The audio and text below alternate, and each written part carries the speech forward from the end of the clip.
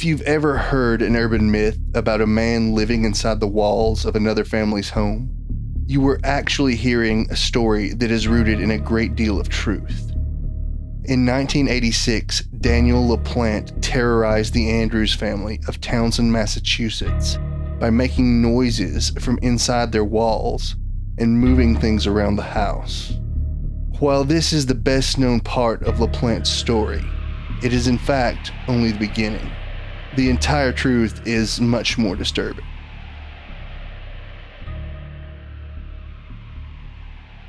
Welcome to the Fact and Suspicion podcast. I'm your host, Dan. And I'm your other host, Ben. And tonight we are discussing the case of Daniel LaPlante. So, we've discussed some pretty horrific cases, but there is something particularly unsettling about this one. I mean, there is stalker levels of crazy, and then there's living inside of someone's walls. Yeah, this was, I would call it one of the most disturbing cases I know about, just because of the lengths that LaPlante went to. I mean, it's hard to say that because he's not, a prolific murderer or someone like that. Right. But he did some weird stuff. There's just a creepiness factor to this one that I think some of the other cases we've looked at lack, even if they're more horrific.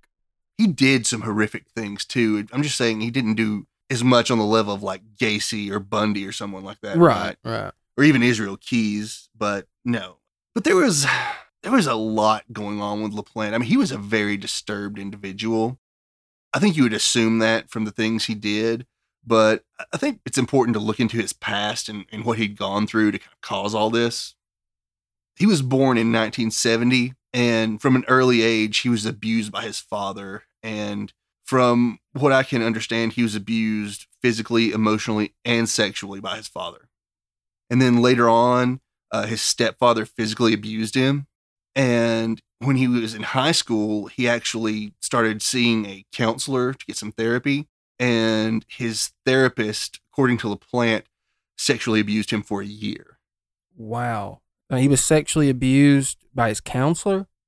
Yeah. So the one person in his life that was supposed to be helping him outside of his awful home life was sexually assaulting him. Yeah, exactly. So this is someone that, I mean, he had a terrible past and he had a lot of emotional issues that he had no idea how to deal with. And I'm not saying that in any way justifies anything he did. But it could help to explain it. Exactly, right? It shows, that this is definitely shows how someone like this can be created, right? Right. I mean, an environment like that would have to be a recipe for horrific acts. Yeah, it was. And like I said, it was a terrible home life. He didn't do well socially in school. He really didn't have many friends.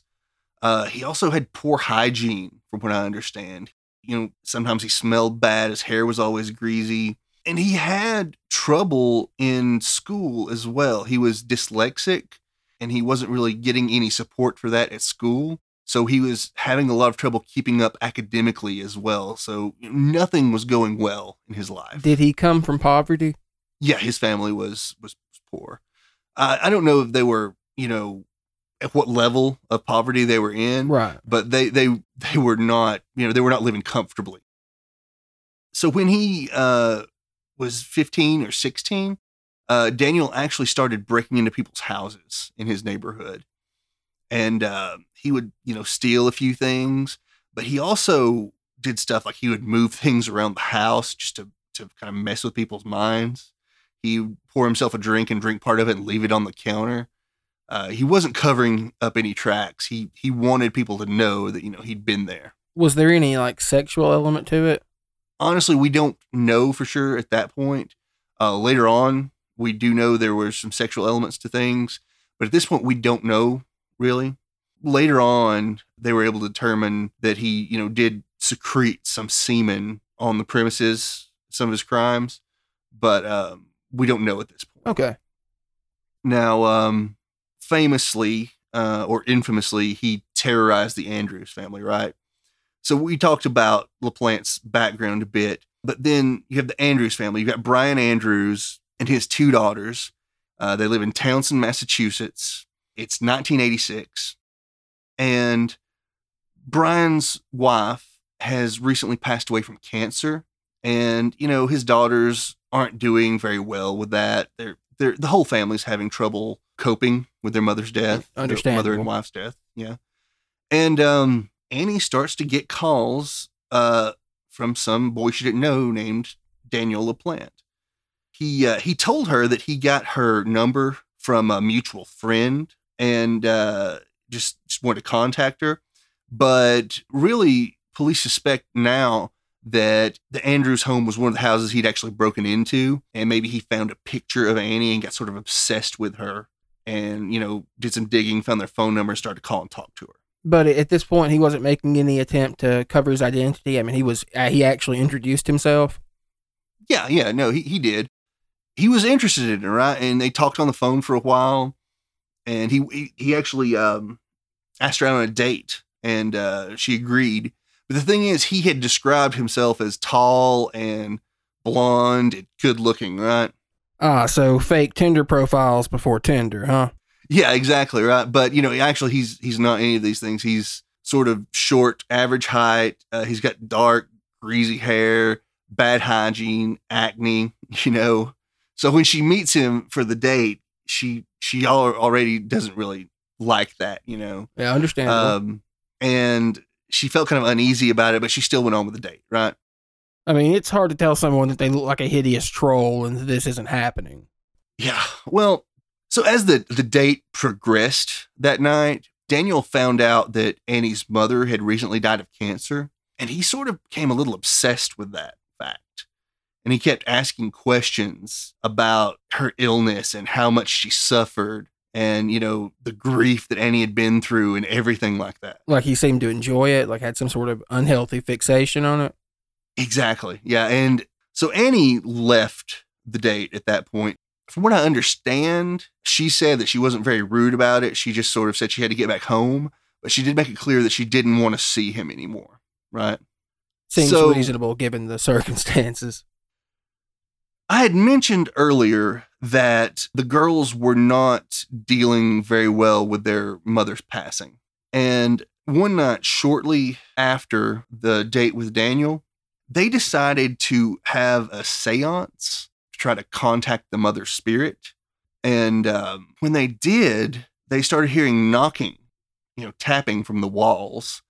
And initially they thought that it was their mother trying to contact them. Right. Now, how old were they at the time? Annie was 15 and Jessica was 8. Okay. So they think it's their mother, but this sort of progresses and the tapping just gets, worse and worse over the following days, and it's keeping them up at nights, and they start seeing things move around the house. And at this point, they think that instead of, contacting their mother, they've contacted some sort of evil demon spirit, or something. Right? And they tell their dad about it.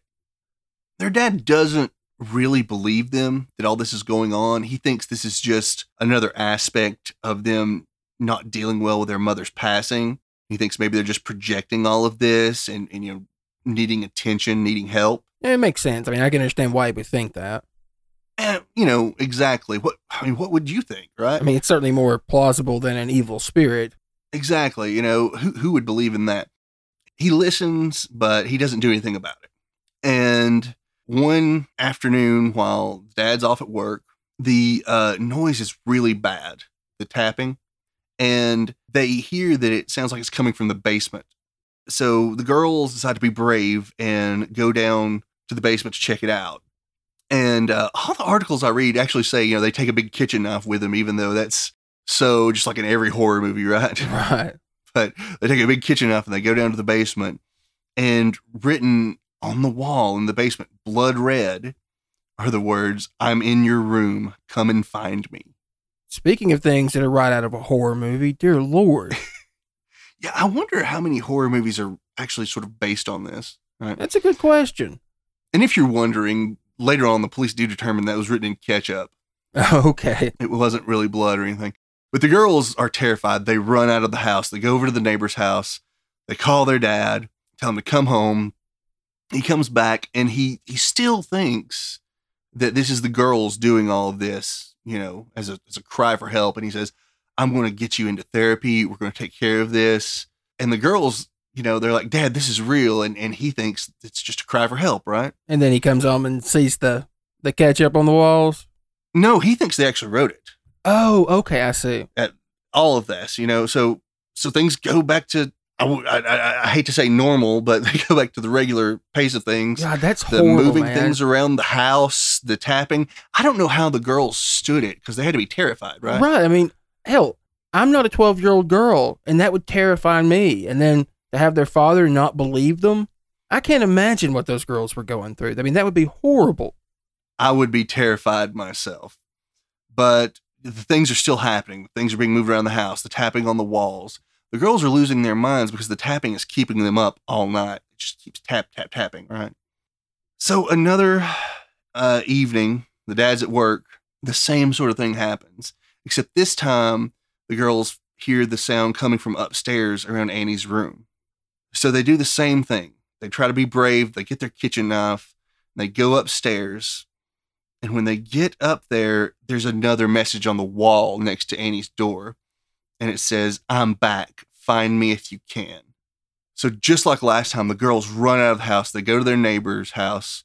They call their dad to come home. And he still thinks his girls are just imagining all this, creating this in their own minds. Because he knows the house isn't haunted. But he says, I'm going to go check all this out. He goes in the house and stuff's really moved around a lot. He really gets the sense that the girls are not lying once he goes in the house this time. It's about time. So he goes upstairs to Annie's room to check on everything. When he goes in the room, the first thing he sees, I should say that some of these details differ depending on the article, because this particular story has become so infamous and so big in the telling, you get different details. Now, some details say that this message that I'm about to tell you about, he saw in the living room when he walked in, but most articles will say it was on the wall in Annie's room. He goes in, and on the wall in blood red, he sees a message that says, marry me. And when he looks around in the room, that's not the only thing that's there. There is Daniel LaPlante over in the corner. He's wearing one of their mother's dresses, makeup, and a blonde wig, and he's holding a hatchet. I mean, that is next level creepy. It really is. I don't even know what I'm supposed to say to that. A lot of people think that he was dressed as the mother, and they don't know if he was planning to kill the girls or just to make them think that it was the ghost of their mother and keep terrifying them. That's certainly what it sounds like. Like, he seemed like he really got off on terrorizing them and making them think they were going crazy. Exactly. But, the dad walks in there. So apparently the two have a struggle, and the dad gets away, and, the cops finally show up. They go in and they search the house, and there's a cupboard built into the wall of Annie's room, and there's a crawl space behind it, and they look at that crawl space, and there is 16-year-old Daniel LaPlante. And they find a sleeping bag in there and like some garbage of stuff he's been eating. There's empty beer cans. Oh. And one of the cops actually says he could have been there for a month, but we don't know that he was actually there for that long. We don't know that he was there the whole time. That's something that people say is he was living in there for 2 months, right? But it may not have been consecutive. It may have been consecutive. He may have been in there off and on, and it may not have actually been 2 months. We don't know exactly when it started because Annie doesn't remember the exact date, right? So that was just some sort of offhand comment made by one of the officers? Right. It could have just been a couple weeks, off and on. I mean, does it really matter? I mean, any length of time living in someone's walls, doing the things he was doing, I mean... It's still absolutely insane. I just thought I should point that out, right? We don't know that he actually lived in the walls for 2 months straight. He was probably still off doing some random burglaries and, doing something to make money to buy his beer and whatnot, right? Right. But anyway, they find him there, and they put him into a juvenile facility, and this is where things get kind of strange. They're able to hold him in a juvenile facility. This is where things get strange? Well, I shouldn't say strange. It's not strange. It's just things go a bit awry here because they're holding him in a juvenile facility because obviously this kid's troubled, right? Yeah, I would say that's a fair statement. Because of the seriousness of some of his crimes, he's broken into several houses and stolen things. And then the way he terrorized this family, they want to try him as an adult. So in October of 1987 is when they determined they will try him as an adult. Well, he was 17 at the time? He was 16 at the time. 16. He was still 16. But they decided to try him as an adult. And this causes a strange problem here because they were able to hold him in a juvenile facility, but when he is going to be tried as an adult, they have to allow him to post bail, which he did. Ah, I see. So he got out. That doesn't sound good. No, this is the worst thing that could have happened. Because he gets out in October. In November, he breaks into another neighbor's home and he steals 2 handguns. I don't like where this is going. No, you don't. December 1st, he goes to the Gustafson house, which is about a half mile from his own house. And he murders Priscilla, who is the mother. She's a teacher and she's actually pregnant at the time. He rapes and murders her. And he murders her 2 children as well. That's 7-year-old Abigail and 5-year-old William. Oh. It's just heartbreaking that this happened because, obviously authorities knew that he was troubled and a bit dangerous, but they had to allow him to post bail. Right. And then this happened, right? Did he know Priscilla? Was she his teacher? No, she actually was from what I read, it was sort of a church nursery school. Mm-hmm. So I don't think she was ever his teacher. He may have known her just from around the neighborhood. Right. But, her husband was at work. So he probably knew that the husband was away and he had an opportunity to do this. But he didn't have any particular connection to her? No particular connection. And then he actually stole some things from their home as well. He took a cable box and a cordless telephone, which is kind of a thing that he has taken from other houses. So immediately police think, for one, because of the things he just did at the Andrews home and got out of jail, that automatically makes him a suspect, right? Right. But also because he stole a couple things, he's been doing stuff like that around town anyway, right? So they automatically think that he is definitely a suspect in this case. Yeah, I mean, no question. So the murder took place on December 1st. On the 2nd, they find him at the public library and question him about it. And he denied, any involvement in it, right? Obviously. Yeah, of course. Well, later that day, they decide to go to his home to ask a few more questions. And when they're walking up to his house, he's on the front porch. He sees them and he runs into the woods. And, obviously at that point, police are pretty sure he committed the murder. So he's got something to hide. Right. Why else run? Right. So they're able to get a search warrant at this point, and they find some really hard evidence that I'll get into in just a few minutes. But while he's on the run, he runs out in the woods and he runs. He actually abducts a woman at gunpoint and forces her to drive him in her Volkswagen van. Tried to get out of town, I guess, right? And he was probably going to murder this woman as well, but she managed to get away from him. But he still had her van, so he was still driving the van, and they don't know exactly where he is. But they are able to find him the next day on December 3rd. They found him in a dumpster at a lumber yard. And you know how far away that was? Like how far he had gotten? He was still in town. So apparently he wasn't trying to go too far. Did they have the roads closed down or something? I mean, were they actively looking for him at this point? Oh, they were very actively looking for him. So he probably wasn't able to get through roadblocks and stuff. Right. But the police actually reported that he was laughing when they arrested him, just like this maniacal laugh. I mean, that is consistent with the insanity we've heard thus far, so. But I should, discuss a bit of the evidence because they had this case pretty well wrapped up. He murdered Priscilla with a .22 caliber handgun, and they found a bullet casing in his home that matched the 2 found at the Gustafson home. The actual gun that Priscilla was murdered with was found on the LaPlante property as well. There was an old Jeep in their yard. I think it was just a junk one that no one drove anymore, but it was found in the glove compartment of that Jeep. Had he stashed it there? Yeah, assumingly he'd just sort of hidden it there. Okay. And that was one of the 2 guns that he stole in that break-in in November as well. Gotcha. The police also found the cable box that was stolen from the Gustafson house and the cordless telephone at Daniel's house. And one of Daniel's fingerprints was on the cordless phone. They also found a sock at Daniel LaPlante's house, and it had saliva on it, and they believe that that had been used to gag Priscilla. Another one of LaPlante's socks actually had one of Abigail's hairs on it.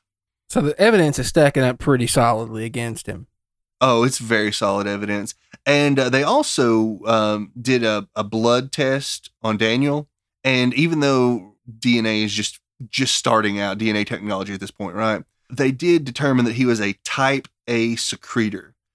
And that matched a semen stain that was found at the Gustafson home.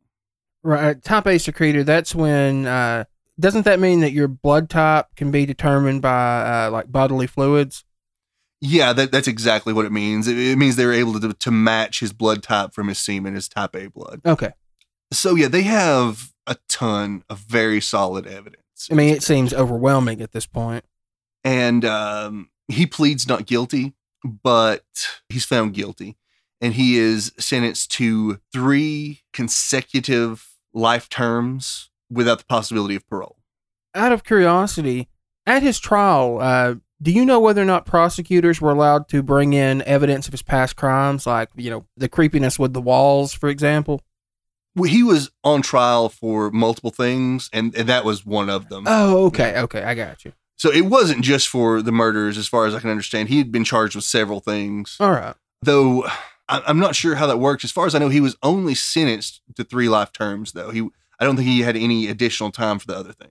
I mean, it's understandable that the evidence was so overwhelming in the murders that they were going to be able to send him away for life already anyway. So exactly, they didn't need to try him for anything else, and they had rock solid evidence. So what did that matter? Right. That's not the complete end of the story, though. Daniel actually appealed in 1993 on a couple different things. Mostly it was because of the search warrant. His attorney claimed that the search warrant should have never been issued. And there was a little bit of trouble with it because it identified the LaPlante home as a single family dwelling. And I've read some trial transcripts, but I cannot figure out exactly why they say it wasn't a single family dwelling. I don't know if another family lived there. I think his adult brother lived there. That may be what they were talking about. But either way, the goal was to suppress the evidence gained from the search warrant, right? Exactly. They wanted to get a new trial, but obviously they were denied that just because, according to the judge, the police actually did their due diligence. There was only one driveway. There's only one mailbox. There's only one entrance into the home. Right. Right. But for all intents and purposes, it seemed to be a single family dwelling. I mean, that sounds like the defense was grasping at straws there. They really seem to be grasping. And, usually when they suppress a search warrant like that, it's either because something illegal happened to obtain the search warrant, right, or because something small was wrong and the evidence they found was circumstantial. But in this case, it was very solid evidence they found. And, obviously there's nothing wrong. There's just a little problem with the paperwork, apparently, right? So trying to use a small technicality in the paperwork to invalidate the horribly incriminating evidence they found against him? Pretty much, yeah. Okay. Also, his lawyer did bring up the fact that in the first trial, the judge did not instruct the jury that Daniel could have been insane at the time. But his defense attorney at the time was not pursuing an insanity defense. Then why would he instruct the jury that was a possibility? Yeah, it doesn't make sense, but it's an attempted appeal, right? But he lost his appeal. And there were some other things too. In 2000, he actually requested to be put into protective custody in prison because he felt like he was in danger from the other inmates because of, the hurting children, infamous nature of his crimes, and he murdered children and things like that, right? Right. So he was put into like sort of a solitary confinement, and then he sued because they were denying him access to the library. Really? Yeah. And I think I read he actually won $450 in that settlement. So he requested to be put in solitary confinement for his own protection and then sued because he couldn't go to the library? Exactly. Yeah. Then in 2013, there was another issue. He said that he wasn't being allowed to practice his religion in a fitting manner. What religion was that exactly? He said he was Wiccan, and he needed to be provided with certain special materials. What, do you want him to grow him a tree inside of his cell? I don't know. I don't know what he was expecting, but maybe it's just something to raise a fuss about, right? But then he did have another appeal in 2017. And this was actually kind of interesting because the Supreme Court had recently ruled that juveniles cannot be sentenced to life without parole. So he wanted his sentence to be changed from 3 life sentences to be carried out consecutively to 3 life sentences to be served concurrently. And that would have made him eligible for parole immediately in 2017 instead of in 2032, when he would have had to serve 15 years for each life sentence at that point, and he would be eligible in 2032. But he lost that appeal as well. Did the law apply retroactively? It did, yeah. So no one that had been sentenced as a juvenile to life without parole, they had to become eligible for parole after 15 years of a life sentence. Okay. Now, he did lose the appeal, though. He actually apologized publicly during that appeal. And a lot of people say that it sounded insincere. And I watched it on YouTube, but I can't say that I feel like it necessarily sounded insincere because, anytime in court when you read a statement, it doesn't sound great, right? Right. But I don't know. I'm not saying that it was sincere either. He probably just wants out of jail. Now, the judge pointed out when she denied this appeal that this was not just one crime that caused 3 deaths. He committed 3 individual murders at this point. So she felt that he should have to serve the minimum 15 years for all 3 of them.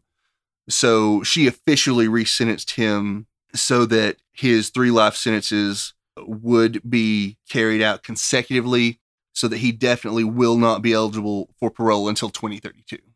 So was that the end of his appeals that you know of? Yeah, that's the end of everything to date.